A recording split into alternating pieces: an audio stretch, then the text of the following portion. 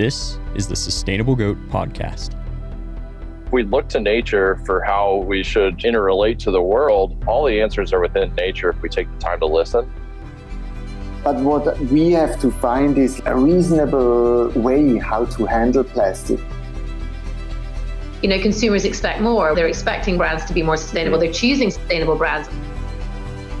These are the stories and ideas from those that will define a generation. I'm your host, Steve Cassinem, and this is our planet in focus. Well, I'm stoked for this conversation. Thanks, guys, for hopping on. Cool. I'd love to start with just a little bit of background on both of you two and just kind of where you guys come from and what brought you to surfing in the first place. So I've been surfing quite a while now. I have a bit of an international background, and I ended up living in the Netherlands for a number of years. And that's where I started surfing when I was about 12. Started boogie boarding in the North Sea. And then at 13, my dad got transferred to San Jose. He worked for a high-tech company. So once we moved over here, I picked up surfing proper and just never really stopped. Spent most of my college life surfing rather than studying. I went to school for marine biology. That's always been my passion. And during my college stint, I managed to secure a job for myself on a big purpose-built research and education sailboat in Monterey Bay. So I spent a number of years sailing around the bay, doing education during the summertime and research projects in the wintertime. And one of the big things we focused on was marine debris and the issues that we have with disposable plastics, single-use plastics, and essentially the disregard for the planet that most humans have simply by not knowing the effects of what they're actually using and discarding. So that was a big impact for me. Surfing the whole way through, I'd always bought used boards and fixed those. Just kind of did what I could with the equipment that I had. And then towards the end of the sailing project, my dad decided he was going to build a wooden kayak, and then we built a wooden rowboat as well. And in 2010, we took a trip down the Sea of Cortez from San Felipe down to La Paz. And I ended up getting laid off due to a number of different events. So when I came back, I didn't have a job. Just before we'd gone on the trip, I'd started building my first hollow wooden surfboard. I wanted to build my own board, did some research on it. Again, my dad was interested in building a stand-up paddleboard.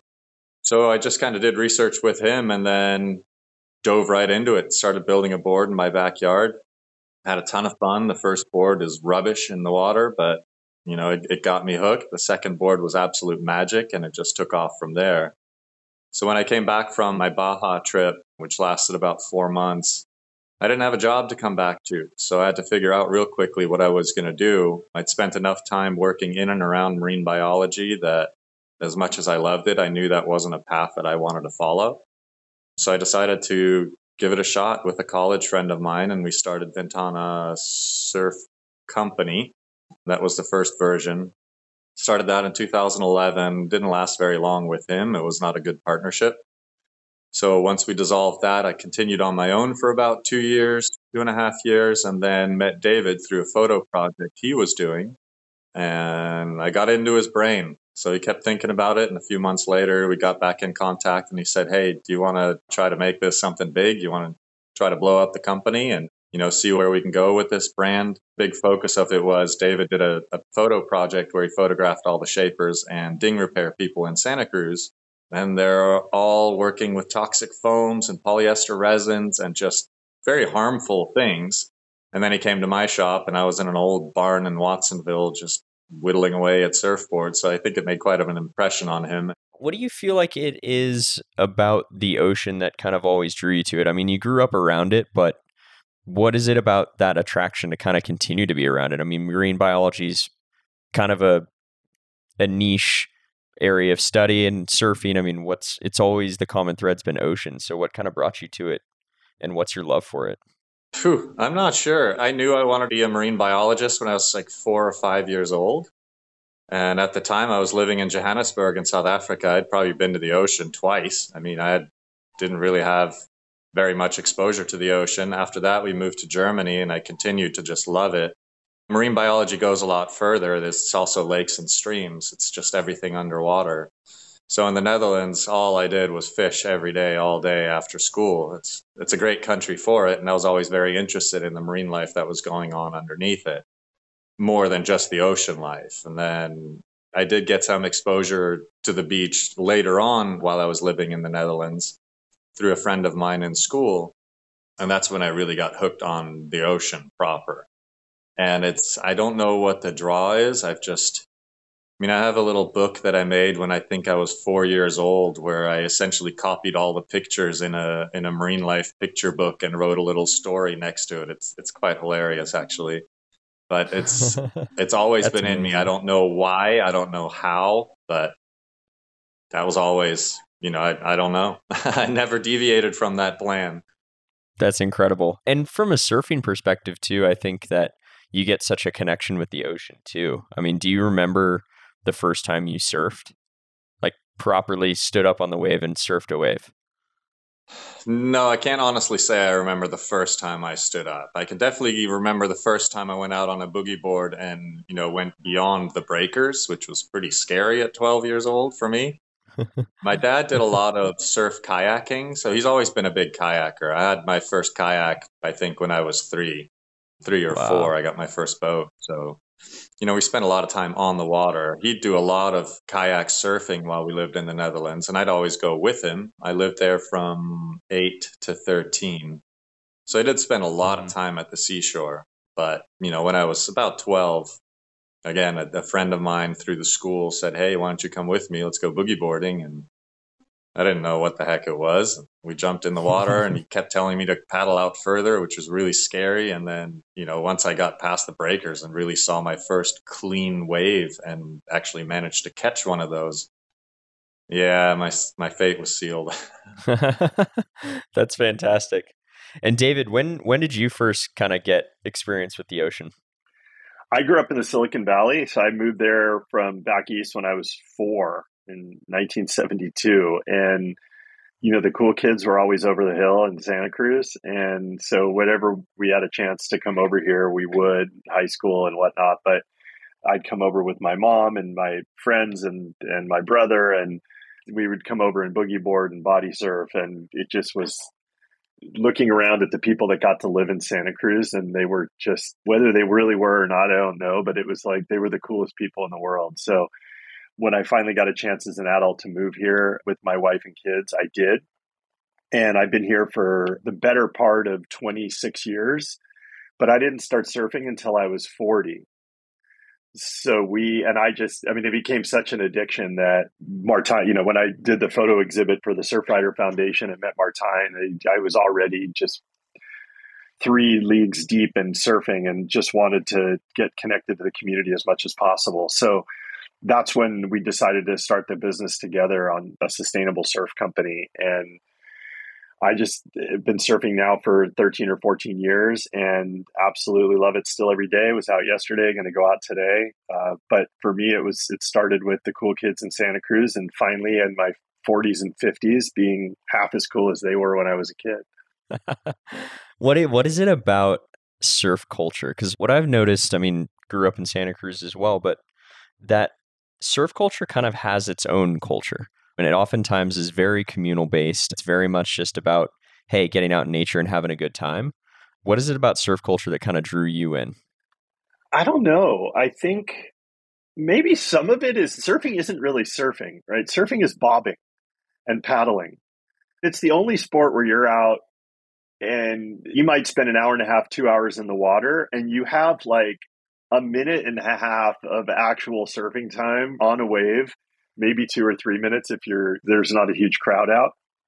And so I don't know, we just get a lot of time in the water to just kind of hang out and talk. And it's the place where you find out what's going on in the community and what new businesses are open and who's doing what. And so maybe there's something around that. But there's also this huge adventure part of it. And people get scared of sharks and not everybody knows how to swim. And being a part of that force of nature and doing it with other people has just created some community. And some of it was that surfers originally, for whatever reason, were rebels, right? They were shunned by society and they were the bad kids. And I don't know, there's always some of that that's left over that gives it that cool factor for some reason. Mm-hmm. Yeah, I think you also get a really huge appreciation for the ocean when you are surfing, because even when you're bobbing there and you go for a wave and it doesn't go well, you're reminded very much of that power especially if it's a decent wave. And I always found that part fascinating about it. Yeah, I mean, I take most of my waves on the head and maybe 10% of them where I'm actually surfing. And there are times out there, I mean, I've gotten stranded with a broken board a quarter mile out, and it can be pretty scary. And I think people that are willing to brave that, there's, for whatever reason, some cool factor that goes along with it. Mm-hmm. That's amazing. And so when you met Martijn, I mean, what was kind of your impression photographing this guy just making boards in Watsonville? I mean, again, back to that cool factor. I mean, I took wood shop in middle school and I enjoyed it, but I'm not allowed to touch the tools. I have no real skill. I mean, I can't cut straight. I have no idea what I'm doing. And so just to see him and his artisanship, I mean, he's one of the best in the world, was just incredible for me. The photo exhibit I did, I photographed surfboard shapers and ding repair people and fin makers over a period of 4 months from Half Moon Bay to Watsonville, some of the legends in the industry and some of the people that are just shaping in their backyard. And there's just an art to creating a surfboard. And everybody that does it, it's just something of beauty. What he was doing was on a completely different level. I mean, reclaimed wooden surfboards with these incredibly intricate designs, using old world techniques, even handmade tools with new technology, lasers and things like that. He's just at a different level than anybody else I photographed, and he's doing it in a sustainable way. So when I was photographing these other shapers, I would go in and come out with a huge migraine, and the resins are toxic. Some of the resin folks and shapers are getting cancer, and he was doing it differently. And I thought it would be great to start a more sustainable surf brand. And so we've expanded the Ventana brand beyond surfboards, inspired by the work that Martijn does. Wow. And Martijn, so when did you start doing woodworking? I mean, that's board shaping itself, even with foam, is a challenge in itself. Wood is even more difficult. So when did that journey start for you? Very early. I mean, my journey with woodworking, again, started in South Africa from the moment I really have conscious memory I was woodworking in some capacity. I got a whittling knife and some real basic tools when I was 3 or 4 years old, maybe. My dad made a lot of things. We didn't have very much in South Africa, so he built half of our house. He built all of our furniture. He made our first bicycles. So that was ingrained in me. Trips to the dump, we'd usually come home with more trash than we'd drop off, just so we'd have something to fix and play with. And wood's always been a very easy medium to work with. I really enjoy it. I've never shaped a foam board. I don't know. I don't think I'd do well. Obviously, there's a learning curve to everything. It's just a completely different way of making something. And for me, it's always been fun to start with little bits and put them together until you get to the final result, rather than like carving. Right? I've never been a big wood carver where you take a block and you reduce it to the final outcome. I've always liked taking a bunch of little sticks and putting it together until it's the outcome. So it's kind of reverse of most surfboards, the way they're built. I did not take a woodshop class in middle school. I actually never took a woodworking class in my life. So it's all been, just what I did on my own. And I never stopped. I mean, throughout my entire life, college, high school, everything, I was always making and building things. I got really into mountain biking for 4 or 5 years while I was in high school. I also went to high school in San Jose. I wasn't near the ocean, so didn't get to surf all that much. But I mean, the random things I built for my mountain bike, which would usually fall off or break within a few minutes, fine. I still built them, and it's, that's always kind of been in me. So it just continued. And once I actually figured out that I could build a hollow wooden surfboard, again, I could use my favorite materials to do, to build something that I can actually go surf. That really sealed the deal on building this type of board. Yeah. And for people that don't know, I mean, how a surfboard is constructed, old school, new school, what's required to actually go surfing? Well, I mean, most of the old school surfboards, the original solid redwood boards, they were obviously just solid planks that had a little bit of shape cut into them, but mostly just pointed tail and a rounded nose. Not much beyond that. Then in the 1930s, the method that I'm using essentially got developed, which is the kookbox style from Tom Blake, where you build essentially an airplane wing that can be sealed and then is ready to surf. That pretty much disappeared after World War II once foam and fiberglass became available. It's a much faster process to do a fiberglass board, to do a foam board. And essentially what's happening with a foam board is you get a big block or a block that's bigger than the board you want, and you start carving down or shaping down until you get to your shape. So as long as you know when to stop, then you can finish up the board. But there's lots of changes that can be made during the whole process. David, so when it comes to kind of the surf industry and kind of just how boards are traditionally made, sold, I think a lot of people are kind of under the impression that surfing is kind of this really sustainable sport because you're always connected to the ocean. You just have this one surfboard, but there's actually a lot that goes into traditional surfboards. I mean, the whole industry, right? I mean, every industry. There's so much greenwashing that happens. And that was one of the motivations for when I photographed this exhibit, it was all about showcasing the art of surfboards. And I didn't realize how unsustainable it was until I was in there watching all this foam particles flying in the air and realizing that the boards are basically styrofoam with toxic resins. Wetsuits are often petroleum based.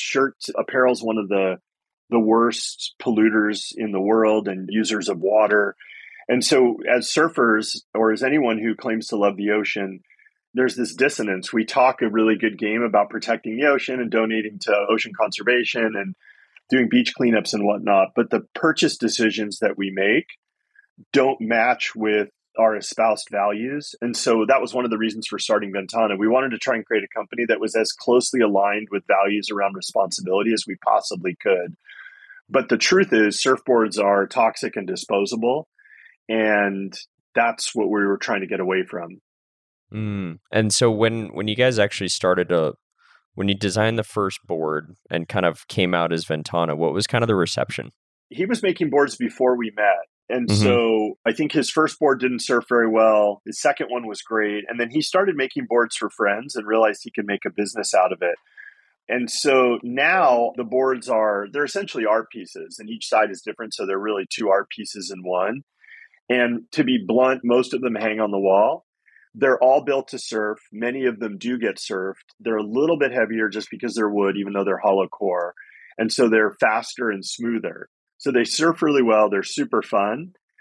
But, we do a lot with interior design projects and interior designers and commercial design projects. And we're okay with that. Like, we don't judge walls or waves is what we say. And it's fine either way. But the boards surf really well. And I've got 3 of them and I love them. They're just amazing surfboards. And a lot of people that buy them, may or may not surf. But if they do, they can mind surf when they look at the board. And we hope that at some point they'll take it off the wall like a 1960s Roadster that they take out every Sunday or something like that. But they're terrific boards, but they're also art pieces. I remember when we were talking a few months ago, and we were talking about this idea that there is absolutely no waste with the board at all, like any of the wood. You guys maximize and Martijn is kind of, really behind that, but then you guys put this into basically a product category. So how have you guys expanded stuff to kind of show that you can use every single piece of everything else? I mean, the surf box is great. Yeah, we have a Save a Surf box. It's this toolkit that we invented, mostly Martijn invented. And we try to use as much of the waste as we can. We actually have 2 boards for sale right now that we call the Boneyards. And they're called the Boneyards because they're made from scraps of other surfboards that he's built. So he saves all of the leftovers, and they're really cool boards because they have all these neat designs from other boards that he's made. But even the production of many of our boards use pieces from previous boards. And we try to use the scraps for all kinds of stuff. I mean, I'm sitting here looking at a pen right now that Martijn made that's made. I don't know if you can see it, but I know they won't be able to see it on the podcast, but it's got this incredible inlay of leftovers from a different surfboard that are made from Santa Cruz Guitar Company production offcuts. And so if you go to ventanasurfboards.com, you'll see all kinds of different wood products. I mean, even I'm looking at right here, we have these little plant holders that are made from resin drippings from Locust surfboards and Ashley Lloyd surfboards with wood from the Western Flyer, which are left over from surfboard production. And the Western Flyer is the boat that John Steinbeck took into the Sea of Cortez in 1940 and then wrote the log from the Sea of Cortez. So we have about 35 different partners that give us wood. So we're a wooden surfboard company at our core, but we don't actually buy wood. It's all donated. And then we've got a marketing machine that we market our business partners that give us wood, and they essentially get marketing value for their trash. So I just mentioned Western Flyer Foundation and Santa Cruz Guitar Company. So I'm talking about these 2 partners that really just donated their trash to us. But yeah, we try to use every piece and we create products all the time. that bottle openers, pens, pencils, whatever, that incorporate the wood that was from the leftovers from the surfboards. Wow. Well, and I think part of it too is this story of the product. I think it enhances the story. I mean, each piece of wood can be integrated into a story into that board. And I find that a really fascinating part because you guys have incredible historic woods. Yeah, I mean, there are a few other wooden surfboard makers out there. And one of the ways we differentiate ourselves, and I'm putting on my sales and marketing hat, is that we have some exclusive wood that you can't buy anywhere. It's not available from anyone else. Santa Cruz Guitar Company, for example, gives us their offcuts and no other surfboard makers. You know, we've got bog wood from 5,000-year-old carbon dated from the UK from a company called Repercussion Drums. We've just got all these incredible one-of-a-kind pieces of wood that help differentiate us. Not to mention the artisanship of Martine is at a completely different level in terms of beauty and quality. Mm-hmm. Yeah. I mean, I've always done reclaimed with the surfboards. The first couple I built were mostly plywood just because I didn't have any tools at home. I mean, I built my first 5 boards with a handheld drill and a handheld jigsaw. Since then, we've come a long way. And as soon as I got a bandsaw and got something that I was able to process bigger pieces, I started going to the dump and picking up old redwood fence boards, etc. And pretty quickly after I'd started the first version of the business, I had a client or a gentleman who came by who saw a board at a shop in Santa Cruz who, you know, he talked story a little bit and then he said, I think I've been saving a big pile of wood for you for the last decade. Wow. And then he went into it and it was a historic mansion that he had one day access to that was getting demolished. And he managed to pick out every single floorboard, which were up to 20-foot lengths of clear grain redwood. So he saved this entire pile and we made a deal where I built him a longboard and I got to keep all the rest of the wood and essentially start building from that. So when David and I met, my boards were at a pretty low price point. I mean, comparative to a foam board, they were already quite a bit higher, but I already considered them as art pieces. And the big question between David and I right from the get-go was, well, how do we increase the value of these boards? How do we make it so it's actually a sustainable business mostly for me that I could make a decent living out of it? And my response was pretty simple. I mean, everybody can go down to the lumber yard and buy a nice piece of ebony and buy some exotic rosewoods and build something beautiful. But I think that the personal connection and the story is really what's going to set it apart. And I was always mentioning that, you know, I was using reclaimed woods or now I was using these old floorboards, but I wasn't that good about getting the story out. My social media presence before David was non-existent. I didn't do anything on marketing. That's just not my forte. I don't really enjoy it. So when David and I linked up, it was really an amazing way for me to also get the story out of all these pieces that I'm using. You know, it was always nice for me to sit in a wood shop and cut up these pieces and think, wow, 110 years people walked across this floor. I wonder what the stories it could tell. But then, you know, David was actually able to bring that out to the general public and say, look at what we're doing. Look at these historic sources of wood. And I mean, we've sold so many different products of all varieties simply based on the material. You know, we've had a customer up in San Francisco who's bought kayaking accessories, and I made him bookends and all kinds of things because he's a huge Steinbeck fan. So, you know, a lot of the times it's the sources that draw them in at first and they say, hey, I want something made with that. What Martine said is interesting because the meaning is everything for us, right? The stories are everything. And the interesting thing that we're finding is we've got a partner page with all the sources of our woods and wood from the original Hollywood Bowl and the original Santa Cruz Beach Boardwalk from 100 years ago. And it's just like the list is unbelievable.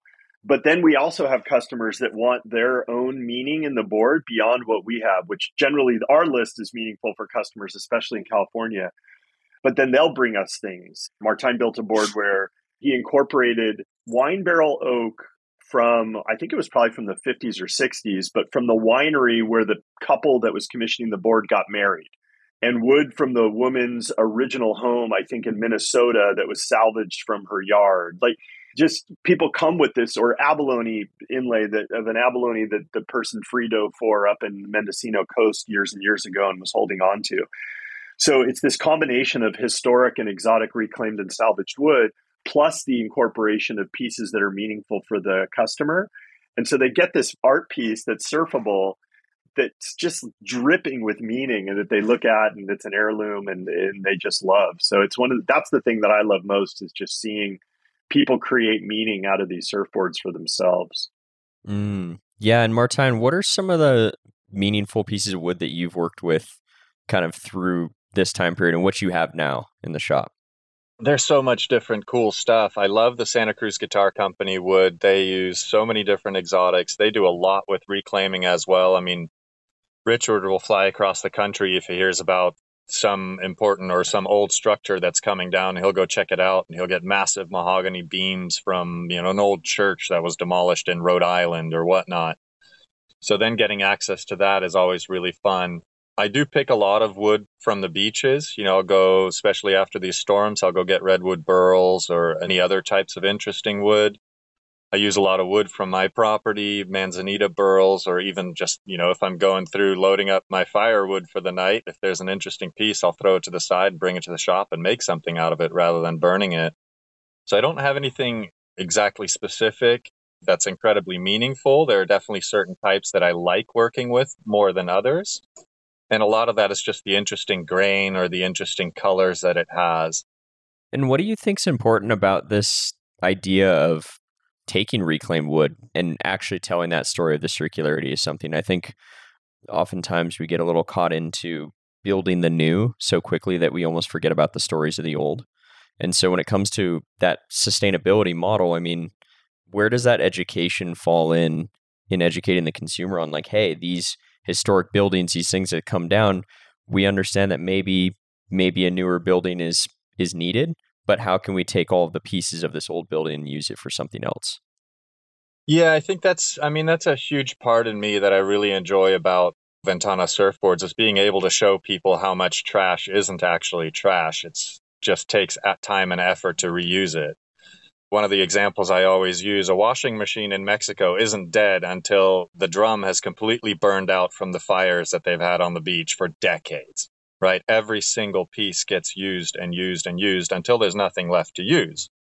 And that's what I see a lot with, especially when I was going to the dump, picking through. I mean, people redo their decks and throw away perfectly good 2x6 redwood planks that are huge. There's nothing wrong with it. Maybe a support member failed underneath and they scrap the entire thing and build new. So that's been really important for me, especially also coming from the education background, or at least conservation education background. People don't realize how much they're throwing away before they fix it or they do something about it. I'm not an appliance guy, but I fixed every single appliance in my house, save for my refrigerator, because David gave me a new one. Because there's all these little things that even technicians won't attack because it might seem like too much work, or if you figure it out hourly, it's going to cost more than a new appliance. Well, for me, I don't want to haul that appliance away. I'd rather figure out how to fix it and make it good. And wood is the same way. I mean, there are wooden structures that are thousands of years old that are still standing and that are still solid.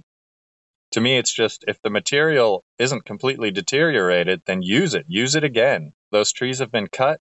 The quality of wood you buy nowadays is rubbish compared to the old stuff. So the more you can really use the old stuff, the old trees, it makes it a little less painful to know that that was an ancient tree that was cut down. At least it's not just getting chipped up into wood chips and going into somebody's yard. It can actually be repurposed and do something real interesting with. And I do that with everything. I mean, resin waste, metal waste. I collect hardware from everywhere. I built myself a small powerboat over the last few years, a little 15-foot skiff. I did all of it's got beautiful upholstery on the inside, and all the upholstery was built from Tepui tents that were supposed to go in the landfill. It's things that I can't bear seeing all these things being wasted when there's so much life left in them, maybe not as originally intended, but with a little bit of creativity, you can go a long way with these materials. And I've always been under the impression that rather than using a disposable plastic, I'd much rather have a gallon of fuel for my car to burn, or petroleum to make a heart valve or a pacemaker or some medical device that's actually going to help people, rather than an 8-ounce plastic cola bottle that gets used for 4 minutes and then is recycled and takes a lot more energy to go that way. Mm-hmm. So for me, I mean, it's ingrained. It's how I live. I think that's a really good way to look at it. Yeah. It's always the balance of what could be done with it. Why are you making straws? Why are you making 8-ounce, 10-ounce, tiny little bottles that just go away? But they don't, right? I mean, it's using a petroleum and it's incredibly intensive to recycle it or to repurpose it. So for me, it's always watching on the back end as well as the front. Mm-hmm. It's kind of like that out of sight, out of mind concept where they put it in the trash and it's almost like it just disappears somehow magically, but it goes somewhere. Yeah. And even the fact that you guys take all that waste that you guys even create from shavings and stuff like that and make something else. So tell me just a bit about the Surf Box, David, just in general, about what it is, what the purpose is, all of it. I'm showing you one right now on the video that we have. The history of this thing is there's a long history. Some of it was actually discussed. Martijn and I, we haven't done this in a while, but we used to like to surf at night a lot. So the two of us would go out alone under the full moon. Sounds very romantic. in Capitola, and we would planning the company together, in the waves. And one of the things I was telling him a story about, my kids and I all took lessons at the same time. They were 8 and 10 and I was 40 almost.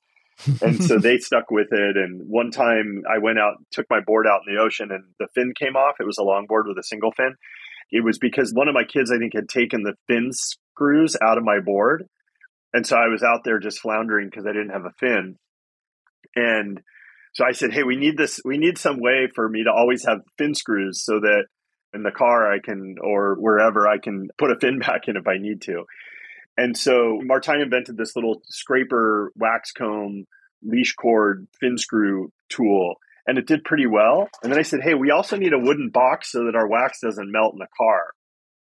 And so I was just thinking he would create a box with maybe a sliding lid for wax. And so he came back, I don't know, like a week later with this product that every time I look at it, I still laugh because it's so amazing. It's made with the trash of 4 companies. It's a box that's big enough for a big bar of wax. So we sell this big giant bar of wax. And so it fits that. It's got wood from Honduras mahogany, guitar neck offcuts from Santa Cruz Guitar Company. The one I'm holding, I think, has oak from a cabinet shop's leftovers. It's got a wax comb scraper as the lid. There are fin screws for FCS, Futures, and longboard fin screws. So all the fin screw types you need. Inside we usually have our wax and a sticker. We have a guitar pick that we put in there that we cut ourselves from card keys from one of the hotels in town, the Dream Inn. They had a bunch of leftover card keys. And the reason we do that is because we use guitar wood. So we thought it'd be fun to just show how you can even repurpose a hotel card key or a credit card. Inside the lid is an Allen wrench for the fin screws that's in there with magnets. And then if you put the Allen wrench at an angle, in this case, 37 degrees, and we have a little guide on the box, it's a sundial that's calibrated for Santa Cruz. So if you know where north is, it'll tell the time. And if you know the time, it'll tell you where north is. And then it also has a leash cord, which is a leftover from a different company's production called Cords Mugs, and then a bottle opener. And he's also now started adding a ruler to it, laser engraved, and not entirely sure what we're going to do with the ruler, but there's something. So anyway, it's basically the trash of 4 companies into this toolkit that keeps your wax from melting and has all the little tools you need, like a Swiss Army knife. And we sell these all over the world with free engraving and custom calibration for the sundial. But it's just a really fun example of what you can do with trash. Yeah. Well, and you guys also work with a lot of different artists too, kind of across the board on different projects. What are some of the projects that you guys have loved to work on? We do a few different things. One is that all of our shirt designs, we're actually doing this thing called Reclaim Flannels right now. So we get really, really high quality flannels. Part of the circular economy is trying to reuse as much as you can. So we have flannel shirts, which are obviously great when you're out checking the waves on a cold day. But then we have art on the back from a guy named Tiago Bianchini in Brazil, who created a Monterey Bay art design for us. And we sell that on the Reclaim Flannels and on some shirts and stickers and things like that. But we work with artists all over the world. So Switzerland, Israel, Brazil, all over the United States, a lot locally here in Santa Cruz. And then we've also done collaboration projects. So the last one we did was called the Ventana Fin Artist Project. So Martijn cut fins, single fins, out of wood that was used for the rebuilding of the Steinbeck boat, the Western Flyer. And then we had an application process where artists from all over the U.S. applied to be part of this project where we would send them a fin. They would embellish it however they wanted. So we had people doing Posca pens and acrylic and wood burning and inlays and all sorts of interesting things. They send them back. Martine glasses them. And we have different stands that customer can select. So wood from wine barrels, wood from the old Moffett Field hangar over in Silicon Valley, wood from the Hollywood Bowl, wood from the Santa Cruz Beach Boardwalk, whatever, as a stand for the fin. They could be glassed onto a board, but they're really art pieces. And then we share the revenue of the sale with the artist, and most of the revenue goes to them. And then we're promoting that artist, they're promoting us. And so it's great for marketing. It's great as a showcase of reuse. It's a great art piece for a customer. And it's a really fun project because the artist gets to do something that they've never done before, which is paint or design something on a fin. And we've done that with body surfing hand planes as well. And they're all one of a kind. People love them, and we'll probably do more like that. But we love helping other small businesses and especially helping artists. In addition, we have a featured artist program. So right now we have a stained glass artist named Haven Livingston. We also have a featured author program, Sea Hugger, in Half Moon Bay. The woman that founded that created a book called The Littlest Sea Hugger. And so we've showcased that. So for us, it's all about the collaborations. Yeah, one collaboration, I think, is a huge part in solving some of the problems that we face as business and society and communities. I think collaboration is a really important piece. Why is it so important to you guys? For us, collaboration is important. Just as a marketing tool, it's really a way for small businesses and artists to come together and amplify their impact and compete with larger brands. So it's important from that perspective. It's also important to us because we also use it as an opportunity to show other people that we work with how to up their game around sustainability. So we work with only artists and small businesses that reflect our values. Artisanship, responsibility, adventure are our values. And so we try to make sure that everybody we work with reflects those values in some way.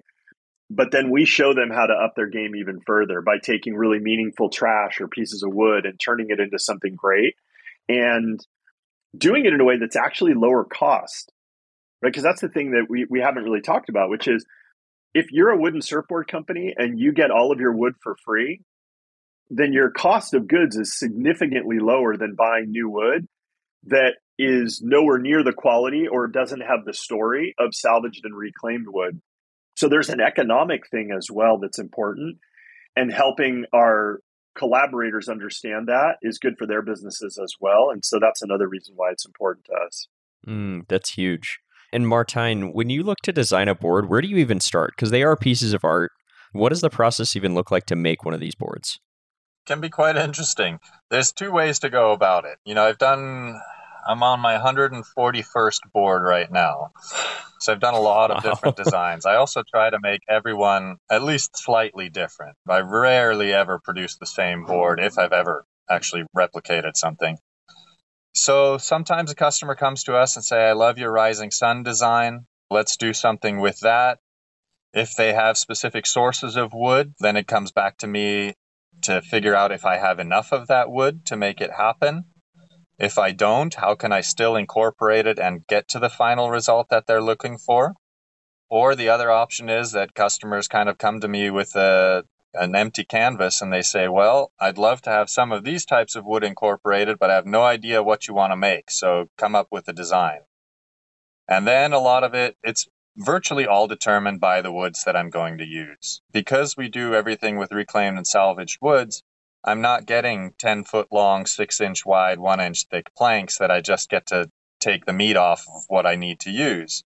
I get small scraps and bent pieces of wood and busted pieces of wood. So then it almost kind of turns into just making a big pile on the floor and staring at it until it tells me what it wants to be. And that's, unfortunately, I don't have any better way to describe it other than that. Like I'll literally just look at a whole bunch of wood until something that seems interesting comes out at me. And then I'll kind of run with that, and it gets changed by the time I'm actually putting the board together because there's too much of one wood or not enough of the other. And then it gets shifted back and forth. So it's either a customer's design that I try to match with the woods that I have or the woods that I want, or it's the wood telling me how it wants to look in the end. Wow, that's fantastic. What is your favorite part of the process when you're actually building the board? I think the initial composition and putting the decks together as well as the delivery handshake, goodbye, enjoy. I love seeing it in people's houses. I mean, the wedding board that David referred to a couple of times, the wife commissioned it, and they were essentially redoing their vows 25 years later.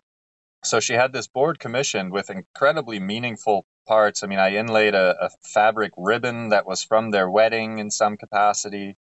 And then I showed up the day of their renewal of their vows, put the board in the house on the stand, and then essentially we opened the door for the husband together, and his jaw dropped. And I mean, you don't often see a 50-year-old man burst out in tears, but it tends to happen when we deliver boards. So that's a really satisfying thing, is to see the people finally take delivery of the actual board.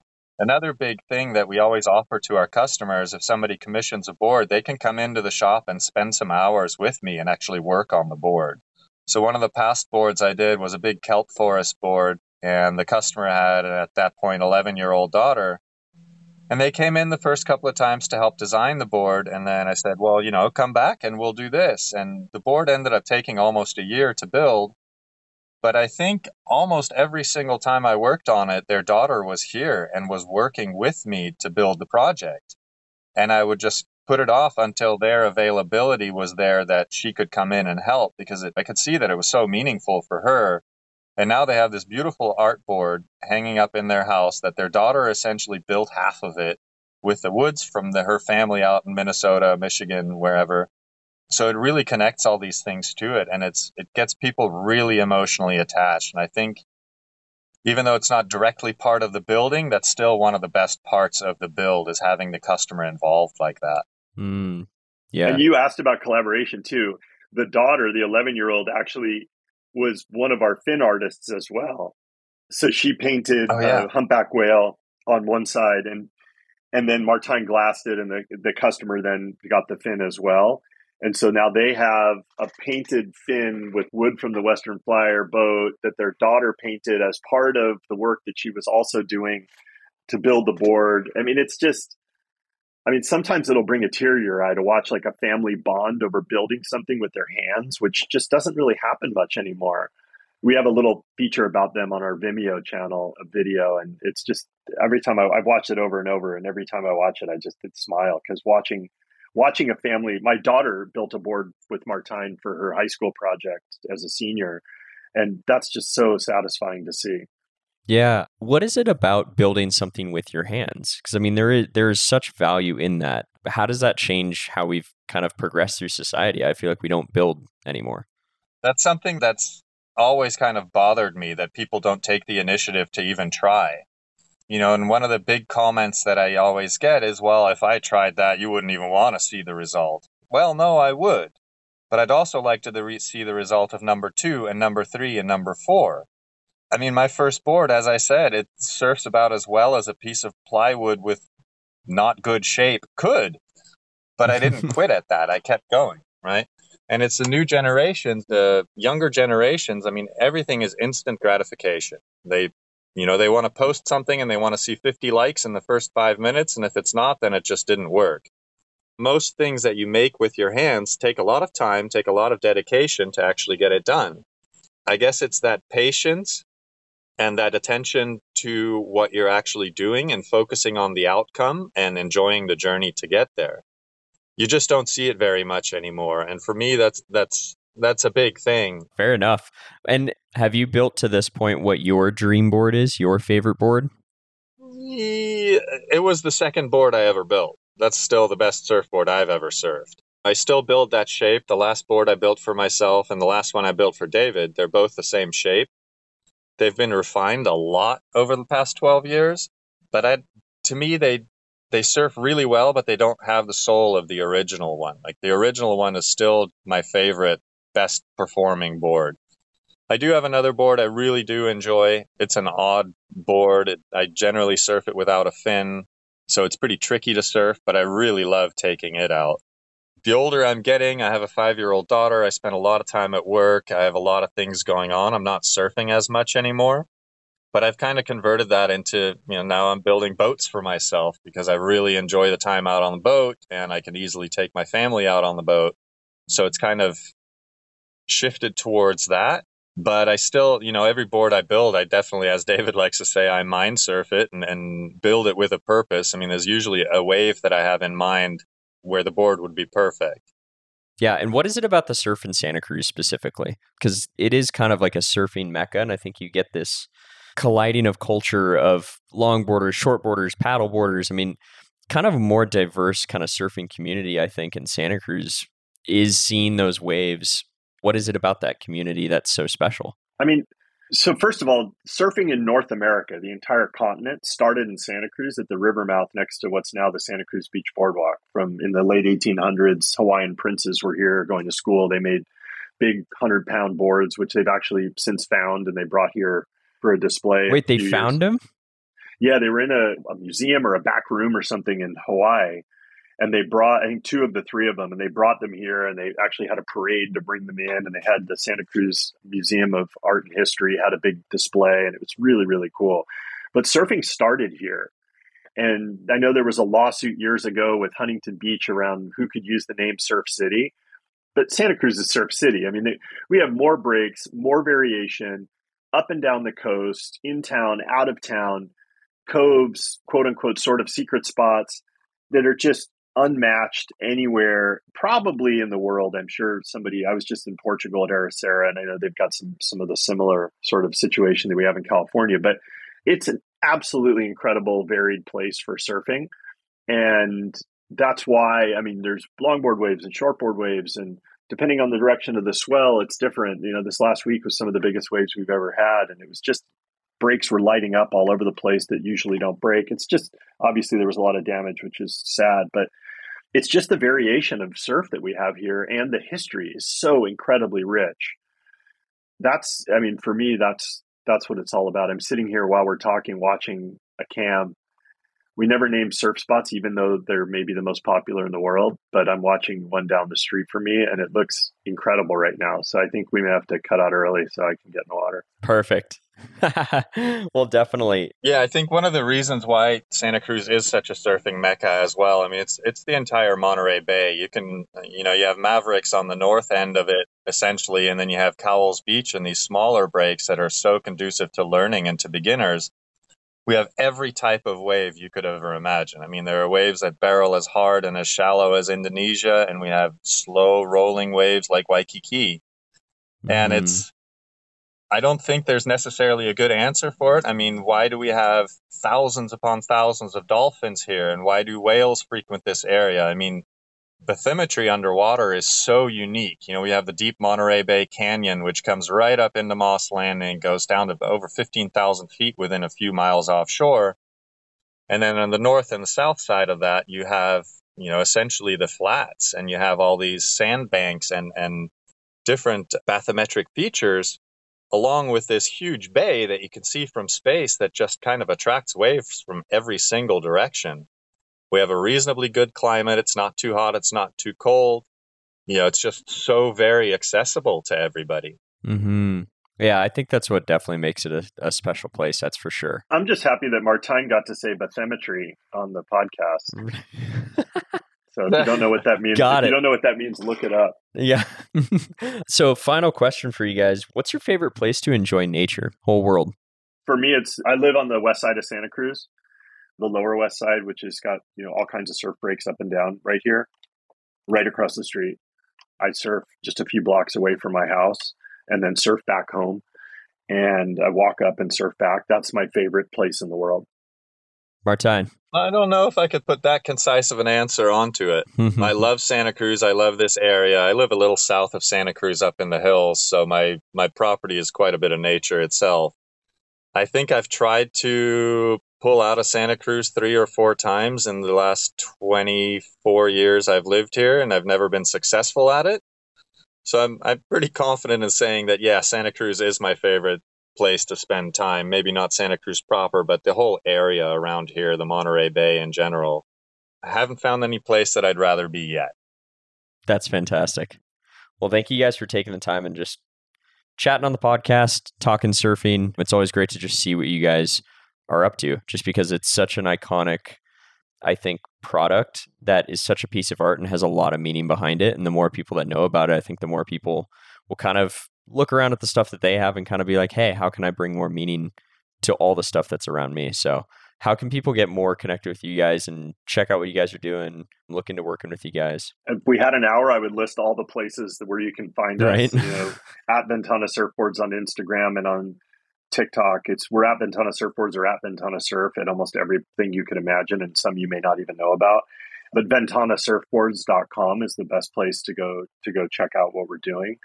And I just want to thank you. I mean, we absolutely love what Sustainable Goat's doing, and we think you've got a really great focus and direction, and we're really honored to be part of it. Yeah, thank you. Thank you for listening to the Sustainable Goat podcast. I'm your host, Steve Cassingham. With each episode, we can further define what it means to create a truly sustainable and resilient future. I think the new status is to show that you actually care. You want to drive change and you want to be part of a sustainable future. People fight for what they love. Let's really all start for a small but significant shift in the way we live, we consume, and we plan our life. Join us at sustainablegoat.com.